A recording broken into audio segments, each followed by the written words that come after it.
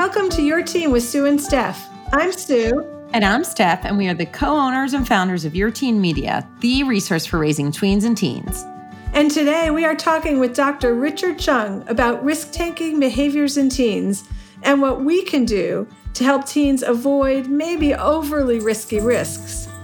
But before we talk to him, we're just going to talk about our relationship to risk. So I would say that I am not a physical risk taker. I heard someone talk, who knows when or who, and they said something about being in a family of huge risk takers, and they weren't one, but they decided to become like a risk taker for things that scared them. Not physical, not like flying, but like jumping and skydiving or whatever else, but doing the things that get you outside your comfort zone. And that made me so happy to read because I was like, God, I'm so boring. I'm not a risk taker. Like if someone says, hey, do you want to go ski the Black Diamond? It's like, why? No. And I think tennis now is a little bit of a risk for someone my age who broke a bunch of ankle bones and things. But I took that to heart. I love that so much. So my risk personally involves public speaking or I guess starting your teen, things that in a million years I never would have thought would have happened. How about you? I'm very similar. I might be a little bit more of a physical risk taker than you are. We were just retelling this story of doing something maybe 11, 12 years ago. We were at, I think the Atlanta, whatever that place is, with these crazy slides over a spring break. Atlantis. And I remember being my boys at the time were 12 and 10 or 13 and 11. And yeah, Mom, let's go do this thing. And it wasn't the one you always see on the commercials, but it was this other thing. You couldn't see what it looked like. So I'm online with them and I started looking at everybody standing in line. So I'm the only female for as far as the eye can see, 30 people. And it's teenage boys, a random dad, and me. So that already did not bode well. I am not the profile here. And my stomach is in knots. And there's no turning back because all I've talked to them about is going out of your comfort zone and trying things. So I'm like, oh my God, this is the moment, right? So we're getting closer and closer. And as I get closer to the entrance where, they're sending one person down at a time, all you can hear is, ah! You hear the echo of the screams. I'm like, oh my God. So I did this thing. It was this demon drop or something. And you land in this aquarium and it's beautiful, but it came up gasping for air and it was beautiful. I never want to do it again. There is no part of me. Am I glad I did it? Yeah, I'm glad I didn't chicken out is how I would say it. I'm not glad I did it. I put that a little bit in the controlled risk taking. I feel like I would love my kids to take risks, every risk there is at an amusement park. It is so interesting because at least I do. I am a big talker about go out of your comfort zone. That's where all the magic happens. And don't stay. And when you get butterflies, that's a good thing. And then I'm like, oh, but don't do that.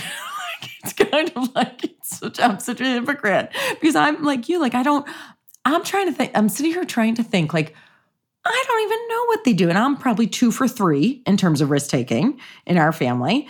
And I don't even know. I'd have to really I think I might even start a group text tonight. Okay, tell me what you've done. Because I'm not even sure I know what they've done.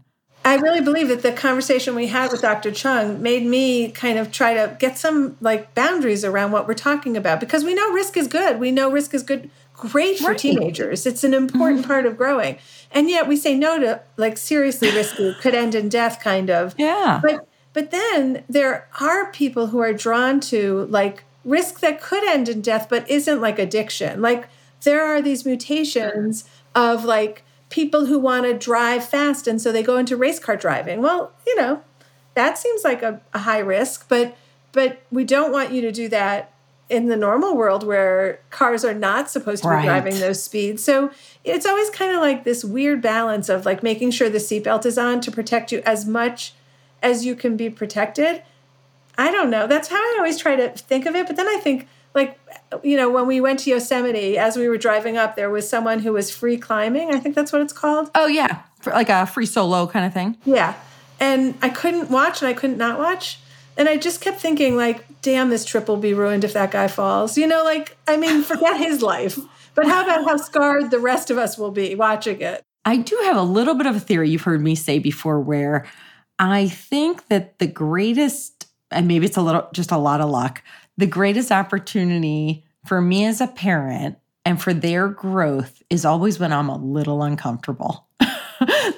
And that's even hard to define. The kid I have who's pushed me the most out of my comfort zone, it's always because I start off in this place where I'm super uncomfortable with what he's talking about. And then I'm like, could you make a tweak? Like, could you do something to get me a little more comfortable? And he'll say like, okay, well, how about if I do this? And I'm like, yeah, I'm still not comfortable, but I appreciate that. So like, it's getting me maybe a little bit closer. But like you said, maybe that's just how certain people tick. Look at the guy from Free Solo, right? They looked at his brain. His brain didn't register things that weren't like high octane activities, which is crazy. So it's like, you might have that kid. I might have that kid. I don't know. And it's like, we sit here and talk about like, yeah, like do what makes you happy. I don't know. It's so hard. But everything is a duality. Like, so everything is do what makes you happy. But if getting high on cocaine makes you happy, like obviously right. Not that. So there's extremes. There's a kid who does nothing and takes no risk that we worry about. And then there's the kid who's like doing things that they're illegal, first of all. And second of all, they're highly addictive. Although I would say some would say like that euphoria of solo climbing is also euphoric for people who do it and equally as risky, maybe. I don't know. We have set up boundaries for raising our kids that involve no underage drinking, no illicit drugs, all of these things. And then we try to believe that we can control that. And then, as we're having this conversation, I actually am so glad I don't have any kids at home anymore because I'm so super more confused than I was before we started the conversation. Like, what are we saying no to? What are we saying yes to? And at the end of the day, as they get older, we're not even invited into the conversation. Right. I have an idea. Let's get Hannah on for a second. Okay. Hello, I'm here and I'm recording. Yes. I'm closer to adolescence. I mean, and also just like a different perspective. You're hearing what we're talking about. I hope maybe you were listening. Yes. Maybe you weren't. Putting you on the spot. Yes, I am. So are you a risk taker? Like a physical risk taker? Not really. But I did think when Steph was just saying like your parents like don't get invited into the conversation once you hit a certain age, I just got a giant tattoo on my leg the other day. So I guess if you count that as a physical risk, like maybe that. But I think my mom knew it was coming, but I like didn't tell her until after it happened. And I texted her and I was like, hey, I got this tattoo today. Like, ... wanting to know if she would want to see it or not. And she basically was like, cool. And then I just sent it to her anyway. And she was like, nice. And I was like, you're not into it. Yeah, but also she might have been sorry. cool. Or she might have been, what's the word that I heard that therapist say I should say when I'm really upset with my kid? Right. Nice. Right, exactly. And she got to text it without having you see her face or hear the tone of voice. That's beautiful. Totally. That's a beautiful story. Absolutely. Yes. Thank you for sharing, Hannah. Thank you for your guest appearance. You are welcome. Thank you for inviting me. The thing that gives you like total butterflies and like makes you regret saying yes. What's number one on your list, Steph? Makes me regret saying yes. You're saying like go back to like things I've done? Like right now, someone calls you up. I'll tell you that whenever anyone asks me to speak publicly, I say yes.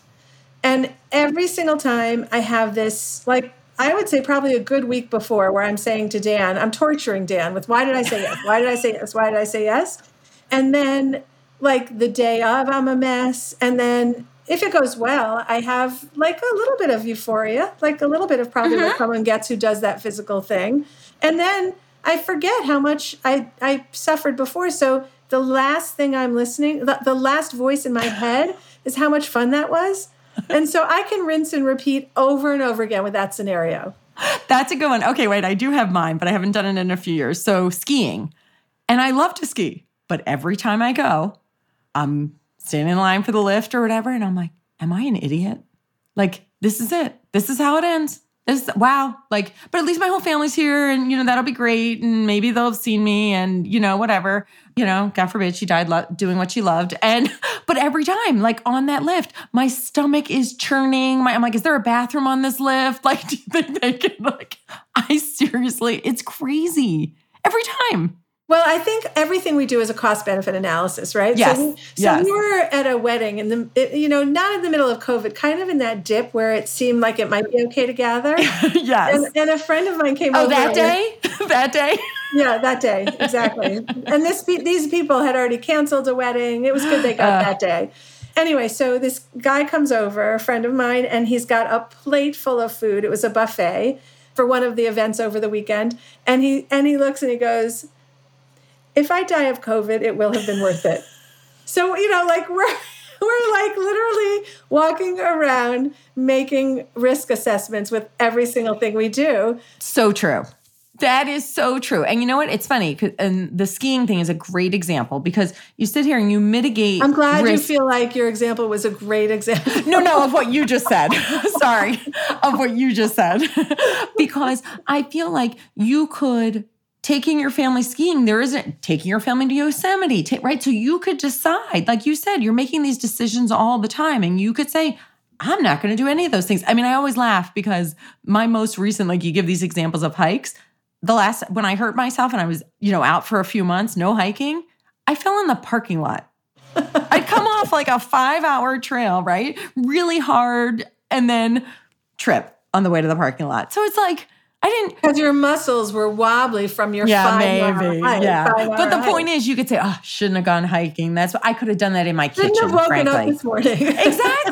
Exactly. Right. So how do we put life involved with this equation of like healthy risk and how do we parent through this? Because I'm pretty old to still be wondering what that looks like. And I'm guessing my 17, 18-year-old kids, when they were that age, were not having these profound discussions about the cost-benefit analysis.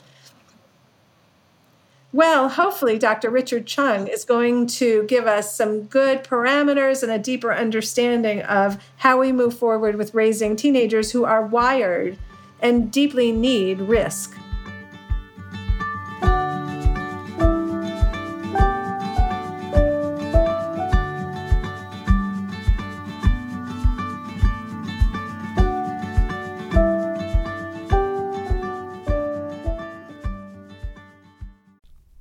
A lot can happen in 7 minutes, and luckily, that's how long it takes me to tell a story. My name is Aaron Califato, and I'm the creator of 7-Minute Stories. I'm proud to partner with Evergreen Podcasts, and I'd like to invite you to join me on this journey. I'm going to take you on some crazy roller coaster rides using my unique extemporaneous storytelling style, and together, we're going to try to make sense of the world, all through the art of storytelling, and all in approximately 7 minutes. You've got questions, we've got answers. Business leadership, ownership, and sales can be challenging. Tune into the Accelerate Your Business Growth podcast to learn from the world's experts. Join me, your host, Diane Helbig, as I chat with people who have expertise in various areas of business. You'll enjoy the lively conversations that are focused on providing you with the ideas, tips, and suggestions you need to realize greater success. Get what you need for your business when you need it from the people who have the answers. Accelerate Your Business Growth is part of the Evergreen Podcast Network and is available on Apple, Spotify, or wherever you listen to your favorite podcasts.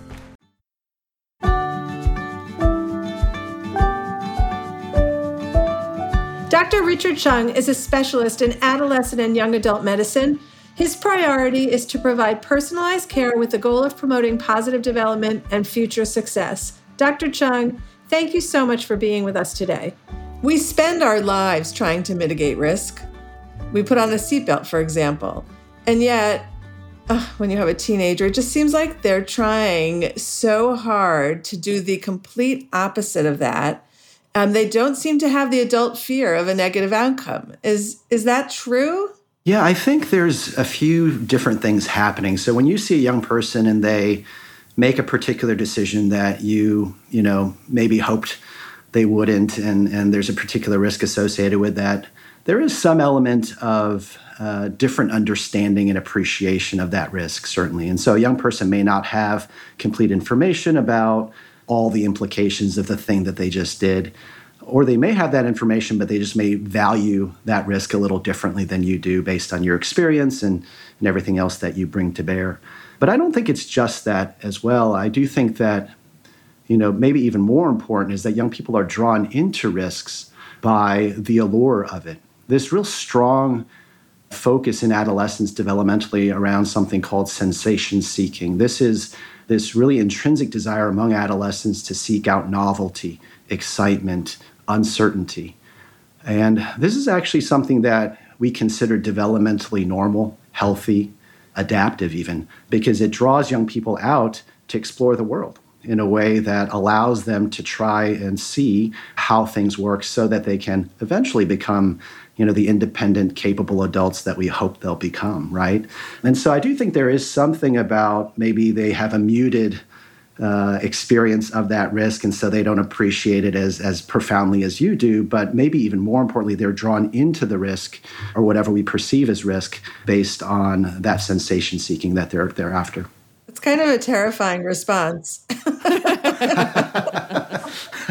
I was just going to ask you, is there any way to convince our middle school and high school kids to worry more about outcomes, or at least consider our worry as parents? Is there any way to convince them of that perspective? Or is that wishful thinking? Yeah, I think it's totally appropriate to at least make sure they're fully informed, right? That they have good information in their heads to understand the realities of what's going on and the implications of the thing that they're considering. We see young people all the time in clinic who have done things that have had negative health consequences, and it actually turns out that they just didn't have good information, right? They were given misinformation or incomplete information. So at the very least, we should inform them. But I think even more than that, as we all know, even as adults, we don't just act on head information, right? Facts and figures and that sort of thing, right? We're also driven by our heart and how that information sort of combines with how we feel about things and the values that we hold. And so I think as parents, it's helpful to give them good information, but then to also say, this is what I would hope you would do with that information, and here's why. Remember, as a family, like, these are the things that we value, or these are the things I've even heard from you as a teenager that you say you care about. And this is how I, as your parent, sort of see this all coming together in more of a positive and healthy way. And so I do think giving them more information, tying it in with the broader constructs of what you as a family and the individual value, and then pointing out so that they can kind of see the risks involved and hoping that they run with that interpretation. The other piece is this, as you mentioned, young people maybe modulating the behaviors for the sake of their parents, right? So that, hopefully, my parents won't have to worry so much or struggle so much. And I do think that happens. We see a lot of young people who have made different decisions or have not shared certain things because they were concerned about negatively impacting their parents. I couldn't share it with them because I didn't want to burden them with that. And so I do think that young people have in mind their parents' anxieties and fears and concerns, and that weighs on them pretty heavily oftentimes. All right, so it sounds like our fear of risk is never going to align with our teenagers' lack of fear of risk. So I guess in some ways it's a little comforting to not think of our own particular child as being unusual, that it's part of development that they do this. But on the other hand, I want to get a good night's sleep. How do we reconcile those two inherent conflicts? Yeah, I think we all need a good night's sleep for sure. And there's always going to be a little bit of that uncertainty. I mean, that's just inherent to this time of life. I do think, again, what we can do as parents, as other caring adults, is to inform our young people, to try to protect them, right? To put safeguards in place, at least to some extent, certainly when there's real safety concerns involved. But within those bounds, giving them the freedom to take information, to interpret it, to take their sort of decisions and actions, and for better or for worse, to kind of learn along the way. That is a part of this, right? I think, one common approach among parents is to just, lock down, right? Put a lot of safeguards in place, a lot of rules and restrictions. And, a lot of that is so that we can sleep well at night. And we know that, we'll wake up in the morning and they're going to be unscathed, or they're going to make it through adolescence unscathed. And I understand that, certainly. But there's also a downside to that, of course, as well, right? Because young people do need to stumble and fall. They need to have some of these bumps in the road so that they can learn and develop and grow and evolve. The key, though, is to help them take certain risks that have potential positive outcomes but have only limited negative potential outcomes, and not take those severe risks, right? So the ones that can truly have life-altering risks that we all want to avoid, and actually teens themselves want to avoid as well. And so, one side of this is to prevent certain risk-taking by informing them, by cautioning them, by putting rules to some extent and sort of, boundaries around what they're able to do. But the other piece, recognizing again that this risk-taking is something that's natural for them and actually adaptive and really positive, is to supplant some of those negative risks, that sensation-seeking that sometimes goes off the rails, with positive risks, right? So one of the things to recognize is that risk inherently is not either negative or positive. It can be either one or the other, but it isn't necessarily a negative thing. Risk is simply something that you do for which the outcome is uncertain, right? And so a negative risk, I think we would all agree, is, I'm not sure what's going to happen if I smoke this thing that my friend just gave me, right? That's what we would consider a negative risk, because the likelihood of a positive outcome, at least from our perspective, is pretty limited. But then, I don't know what's going to happen if I try out for the musical, or I don't know what's going to happen if I ask this person out on a date. These are risks as well, right? But these are what we would consider positive, normative, healthy risks. And so the other part as parents is to give them as many opportunities for sensation seeking, to do risky things with a lot of positive potential and very limited downside. How do we find a healthy place for that? I think so much of this is about our fears as parents and, keeping them. I have a friend who famously says she used to think she had all these values to instill in her kids. And then at some point she realized her goal was really just to keep them alive. And, and I think it's, we kind of snicker about it, but it's really true. And so is there a healthy place for some of that risk? The example you gave is a good one, but how about where we start moving in, taking that step to try out for the musical, right? That's a good example of risk. But I think as parents, we're thinking about those other risks. And is there a healthy place for that, for some of those behaviors we're so worried about? Yeah, I think it sort of depends on the young person, I would say, in terms of what those potential positive risks might be. Because not every young person wants to try out for the musical, certainly, or whatever. And I think part of the challenge is that for so many young people, they grow up in environments where those options to take positive risks that will help them grow a sense of agency and responsibility and efficacy in the world, like those things just aren't available, right? And so that sensation seeking has nowhere to go but to some of these more negative, sort of risky behaviors. It really kind of comes back to the individual teen and understanding, depending developmentally and age-wise where they are and understanding themselves, really figuring out, what are they passionate about? What gives them joy? What is exciting? And then within those domains saying, okay, what are the novel things within that domain, or the uncertain things in that domain, or the opportunities to gain surprise? Those are the sensation-seeking things that teens are after.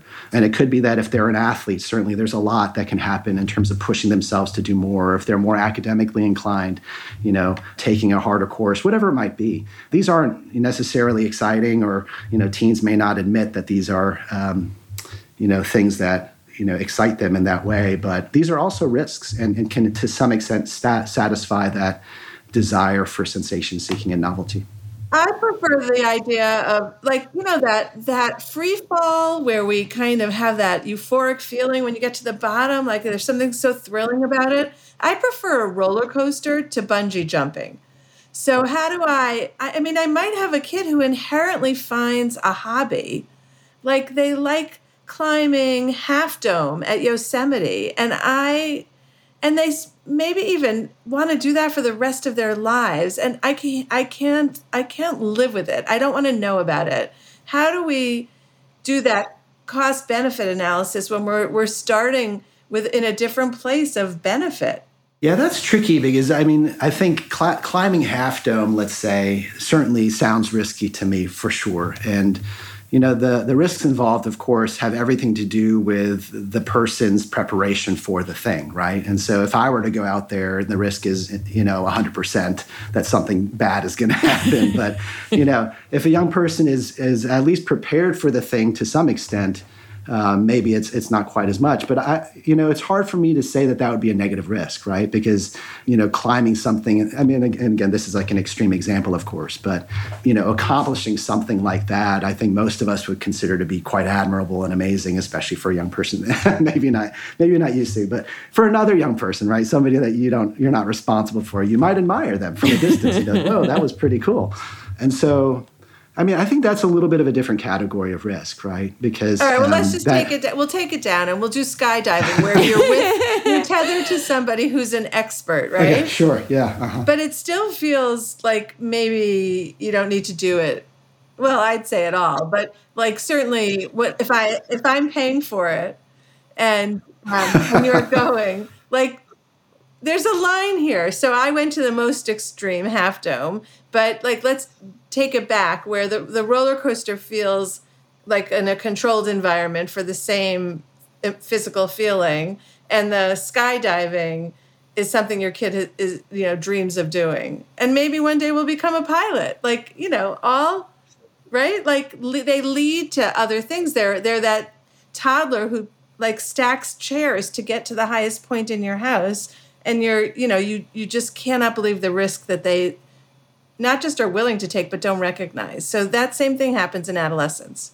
Climbing something or jumping out of a plane, those things probably won't happen, on a whim, right? They're not going to happen in the heat of an emotional moment, or they're not going to happen impulsively, right? So I think that's often where teens might get into trouble, where they, go from 0 to 60 immediately because of an impulsive or emotional moment, right? But something like that, very unlikely that would happen, right? Very likely there's a graduated trajectory towards that risk, right? Like they would start with something smaller, obviously, over a period of time, and they would gradually prove to themselves, actually, most importantly, but also to you, that they're prepared for these next steps, right? And helping them think through what those things are, not necessarily, cutting off prematurely any aspirations towards something that you just kind of flinch at as a parent, but saying, okay, sure, if that's something you want to do, let's figure out how do we get there, right? Step by step in a graduated fashion so that they're prepared, but then you also, in terms of your emotional reaction to that risk, can gradually become sort of acclimated to the notion of them doing these sorts of things. But there's always a balance, right? When we think about risk, it's not inherently bad. Any risk that we take is counterbalanced against the positive thing that we're hoping for, right? That's just kind of the nature of life, right? Imagine the young person's joy after they complete their fall from the sky, Do we want to necessarily give up the potential for that thing because of the theoretical risks? And it's that's just the nature of life for all of us, right? We all take risks every single day. It's just that, So wait, are you asking me that question? Because like my answer is no. Yeah, I could have told based on I could tell. But, and every parent's answer is no. The other thing just to mention is that I think, as parents, there's sort of a fine line between protecting our young people, right, by insulating them and making sure they don't go past that particular line versus preparing them, right, and saying, okay, if they do eventually get past that line, like what do they need to know? What do they need to be able to do? And we need to do both and as parents, right? Because if we just veer on one side or the other, we're not going to do our full job. That's a fair thing to say. Well, look, how about, it is fair. We may not like it, but it is fair. When you speak with teens, do you find that there is certain language that would be more convincing as you're the healthcare provider, as the parent? Like, so an example, underage drinking, right? We know that telling them, it's illegal. You're 16, you're 17, you're 14, whatever. That doesn't work for most teens. Is there something that does work? Yeah, I think there's a few different things I would suggest. One thing to start off with is before you become directive, by which I mean like try to move them in a particular direction with your words, you want to simply sort of join them where they are and stay there fairly neutral, just to understand better where they're coming from. And, this sounds obvious, but it's very easy to sort of just bypass this critical step. As a healthcare provider, I often sort of say to our residents that, the number one reason why a young person comes into the office, we give them what we consider really good advice, but then they leave the office and don't do the thing that we suggested they do. The number one reason why they don't take our advice is because they don't believe truly that we understand their reality, right? They might take our advice and say, hey, yeah, that sounds good generically, right? If Dr. Chung says, hey, alcohol has this particular risk, they might be like, yeah, I don't actually disagree with that. But that advice is not relevant to me because you haven't heard me out. You don't know where I'm coming from. Or, for instance, if a young person's smoking weed, cannabis, this is, a very common conversation. I might say, oh, weed does this, that, and the other thing to teens in general. But the young person's thinking in their mind, Dr. Chung, he doesn't know how stressed I am. Like, he doesn't know how good it makes me feel. Or he doesn't know just how I need to be with my friends and how important those relationships are, or whatever else, right? Dr. Chung doesn't know my reality, and therefore his generic advice doesn't apply. And so the first thing is to kind of stay with the teen and understand, what are the good things that they're getting from the risk that they're considering or that they're actually participating in. And to the extent possible, validating, saying, you know what, I even say this in the office sometimes, I understand actually why you're using that particular thing or doing that particular, I kind of get it, because you're so stressed or because of this particular need. And by saying that, which sounds weird as a healthcare professional, but by validating their decision to some extent, you're saying you're not merely dumb, or you're not merely out of control, or whatever the stereotypes we might have of teenagers, right? Because then if you validate where they are right now, they're open to you then kind of entering and saying, despite that, though, may I offer something different to consider? And so helping them to say, okay, Dr. Chung actually understands where I'm coming from, that then opens them up to hearing the advice because it's personally relevant and applicable to them. Such a different way of looking at it. I wonder if it's harder if you're the parent versus the doctor. Like, you have a history of not doing that, and today you listen to this, and you go home and you try to do that with your kid, and they roll their eyes like, where'd you get that advice from? Yeah, it's tricky. And I think as a doctor, we have this privileged position, right? Because we are singularly focused on the health of the young person, and we simply give advice and try to guide them in that direction. Whereas parents, I think, have a much more multifaceted responsibility to their young person, right? And so it's not always easy to validate things we consider risky or negative. But I do think it helps to at least get a little closer to the young person where they are versus simply being outside the bounds of their defenses, right?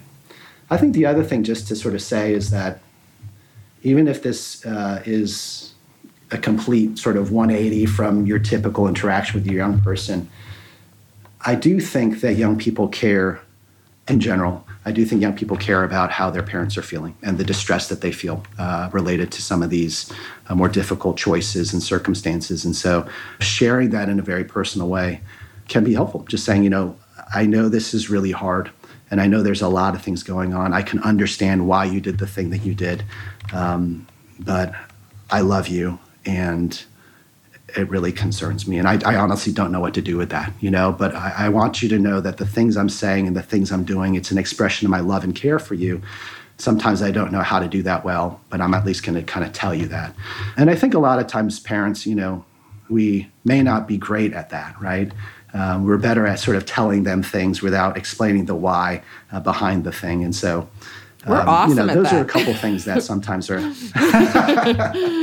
Parents are different for sure, right? We're painting with broad brushes. So some parents are wonderful, of course, but oftentimes it's not the case. I think that language is really helpful. I mean, I think, when we love when we get a script from the expert, because making that pivot is so challenging, but being handed the script makes it possible for us. So I think that was really helpful for me. We also get to hear from a lot of parents from this place of like a sense of betrayal by their kid, like that it's being done on purpose. It might be that they're angry at their parent and so they're doing it to piss them off, or it's just to break the rule, just for the pure joy of breaking the rule. So, like, do you ever wonder if less is more for our kids? Like, is that a real motivator that I want to make I want my parent to know how mad I am, so I'm going to do this? And if we pulled back on the rule, does that take the joy out of it? Yeah, it's a good question. I do think that there are some cases for sure where young people may do a particular thing simply for the impact it has on somebody else, right? Their parent or their guardian or maybe even a peer or something like that. That sort of motivation is not uncommon. But I would say probably, I mean, again, there's not a way to definitively state this, but I would say probably that's more the exception than the rule in terms of where these behaviors are coming from. You know, again, I do think that more often than not, it's what we started with, which is the allure, the attraction of that sensation seeking, the novelty, the excitement of it all, and that interfacing with their real intrinsic need to explore and to understand and learn, right? So that's really kind of the driver of most of these types of risks. But there are some where maybe it's not the first time they've done the thing, right? So it's no longer truly novel. It's just risky now. You know, it's just like an unhealthy behavior or whatever. And they may do it again or stick to it, not just because of what they personally derive, but the impacts on others. For sure, I think that can happen. Now, whether that's super common or whether that's a generalizable thing, I would probably doubt that, frankly. I think it's more often related to the teen themselves rather than something centering on the parents. In terms of sort of the rules and regulations, and you all are more expert on this than me, certainly, but we often talk about, the balance between rules and providing that freedom, right? The ability for young people to actually interpret the world around them and make decisions within certain bounds so that they can, figure things out and they can struggle and learn to cope and get up and try something different.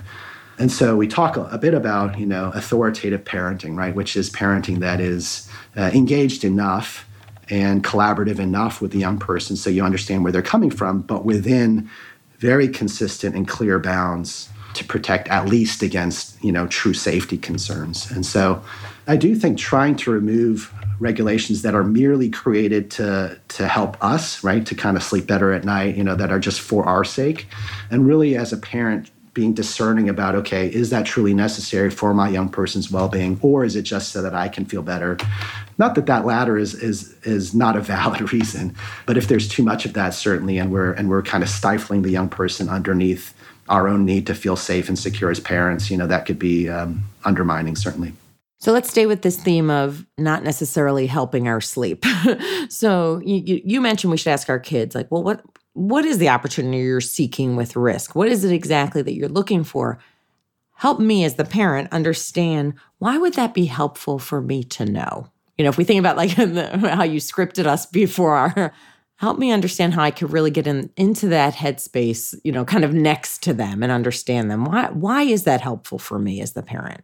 Yeah, it's really critical because, perhaps most importantly, the young person, if you have that conversation and they have the opportunity to share their perspective and you clearly show them that you hear and understand and then hopefully validate to the extent that you can where the young person's coming from, that is a very important aspect of any engagement if there's hope of modifying the decision and the behavior ultimately, right? Because if they don't feel heard and understood, then, like I said before, your advice or your guidance isn't going to necessarily be relevant. And so, yeah, coming in and asking those questions, I hear you're thinking about this, or I see that you've done that.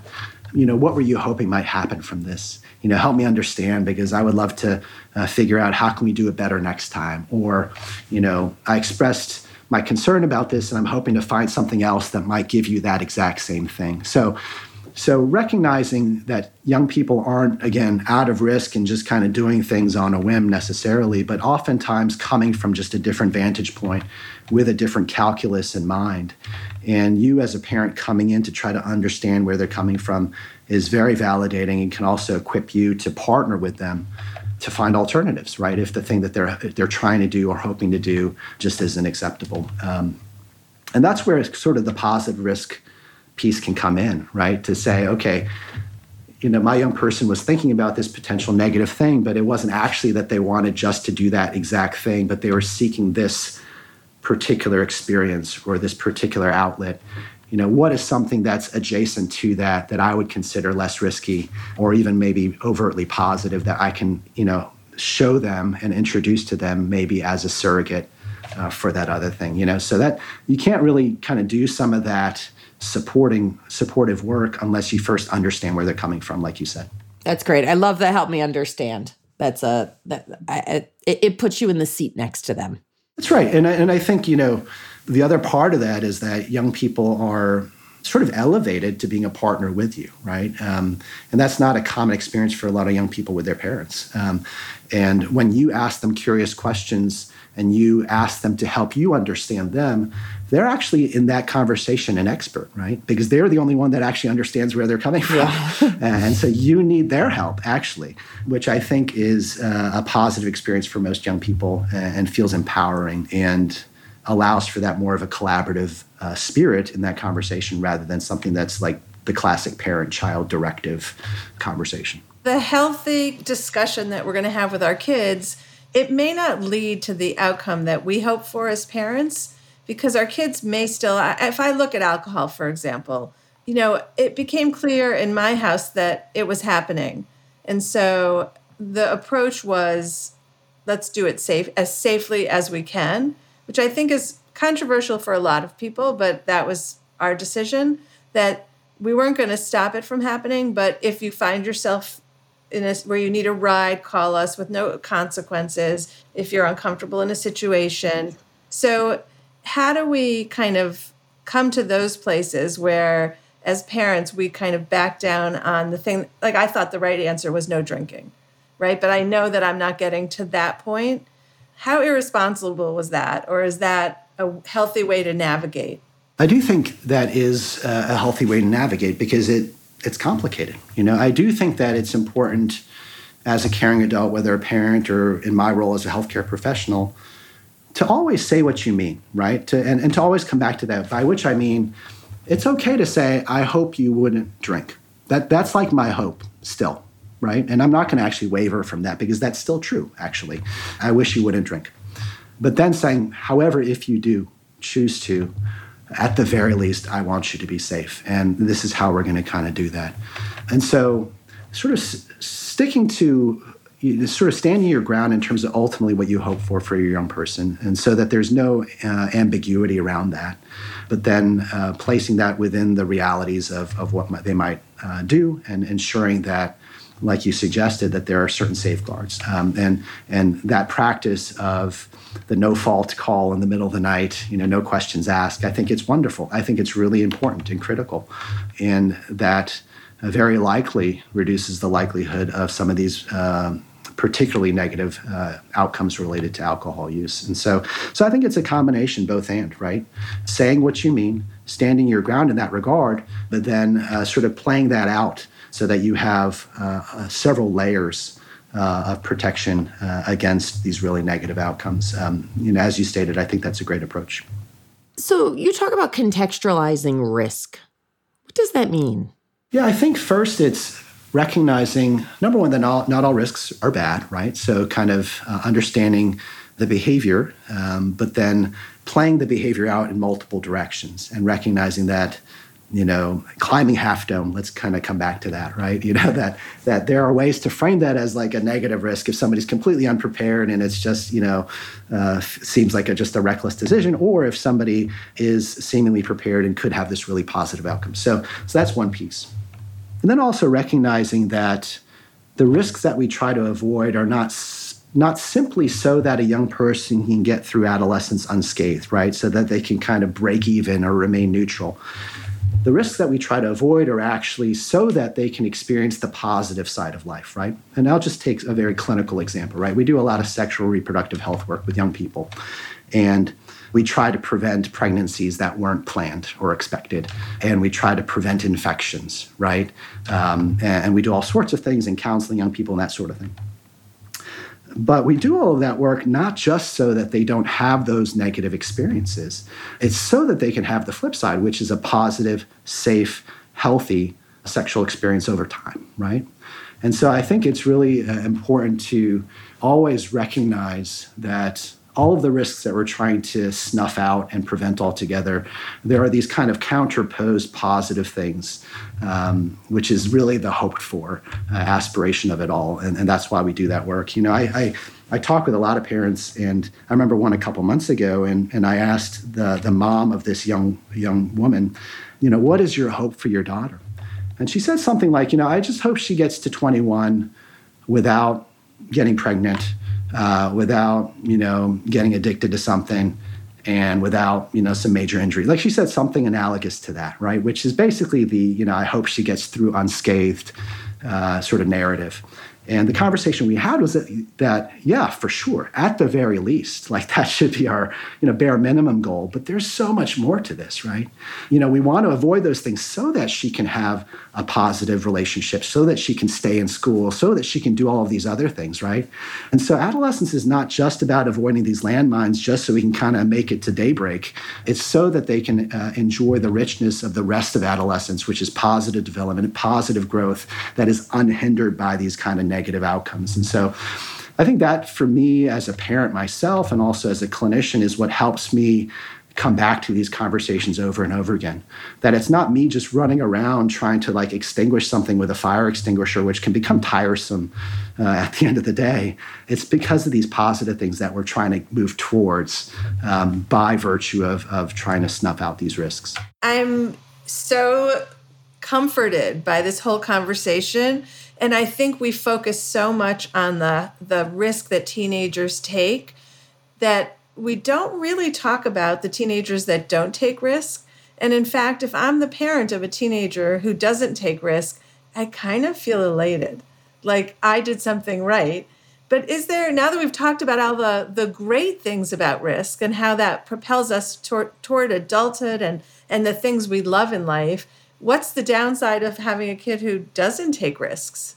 Yeah, it's a great question. I think for sure if a young person kind of, you know, stays at home, reads a book, never thinks about Half Dome, you know, I think the parent probably feels like they won the lottery, you know, just because. But like I said, you know, risk-taking, sensation-seeking, doing novel things, this is what we consider kind of normative and healthy in adolescence. And I do think that all teens have their own ways of experiencing risk and sensation seeking. And it may not look like the classical formulation, right? Something that's obviously physically dangerous or obviously emotionally dangerous or whatever.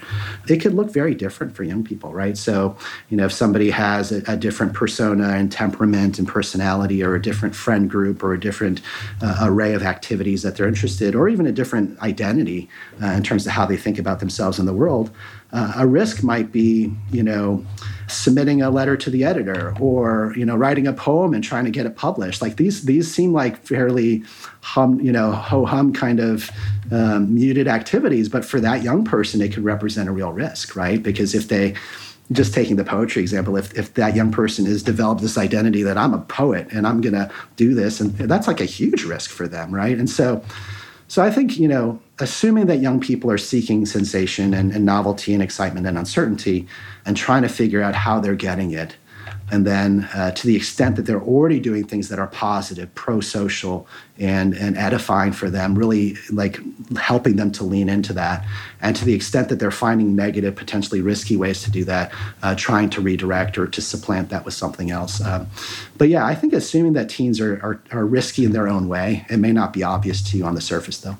So our last question that we ask all of our guests, what is the biggest myth about teenagers? I think there's so many, actually. And I actually think that the mythology around teens, these sort of assumptions that we make or the stereotypes that we operate underneath, I think are a huge part of why so many young people struggle, frankly, because those stereotypes or those myths are how we set up structures around them and programs that ostensibly are supposed to support them and how we as adults interact with them, right? And so I think it's a great question is my first response.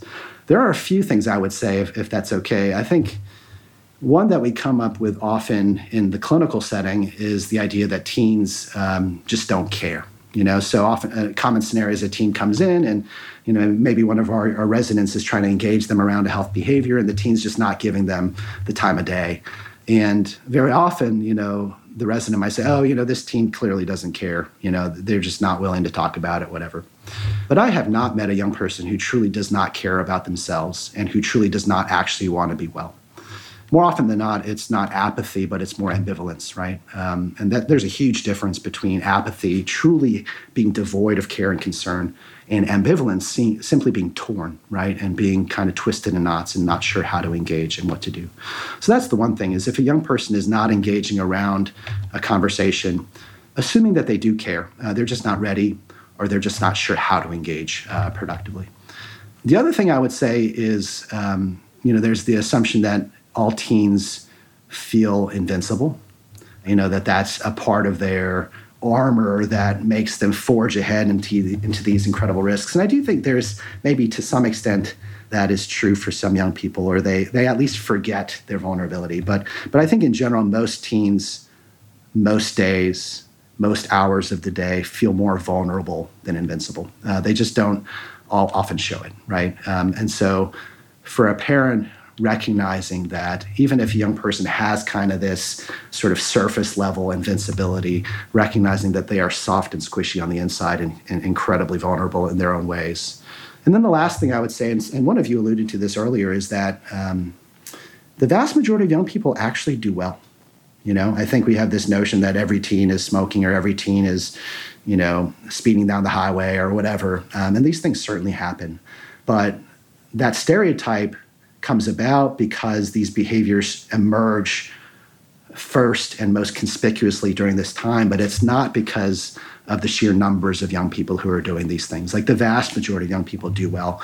And I think sort of anchoring yourself to that reality and to that hope and saying, what, like despite the risks that I'm perceiving, most likely this will turn out okay.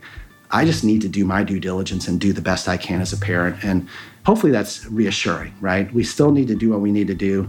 We need to sort of, buffer against these potential negative outcomes. But rest assured that most teens with the right supports, with the right care and concern, do turn out okay. And that's the hopefulness of it. Dr. Richard Chung, thank you, first of all, for helping us love our teenagers a little bit more and for giving us language to have these really hard conversations. They come from such a place of worry as parents, and you've helped take that down for us. So thank you so much for being here with us.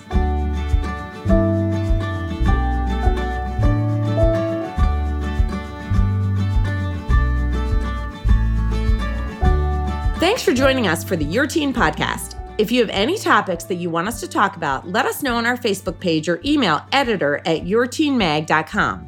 If you're someone who reads an article and thinks of that one friend who has to read it too, think of our podcast the same way. Please share with that friend who's going to say, oh my God, I can't believe I didn't know about Your Teen with Sue and Steph. And do us a favor and review and rate the show on the podcast platform of your choice. You can find more from us at yourteenmag.com, at evergreenpodcast.com, or anywhere you listen to podcasts. Your Teen with Sue and Steph is a production of Evergreen Podcasts. Special thanks to executive producer Michael D'Aloia, plus producer Hannah Leach and audio engineer Eric Koltnow. We'll see you next time.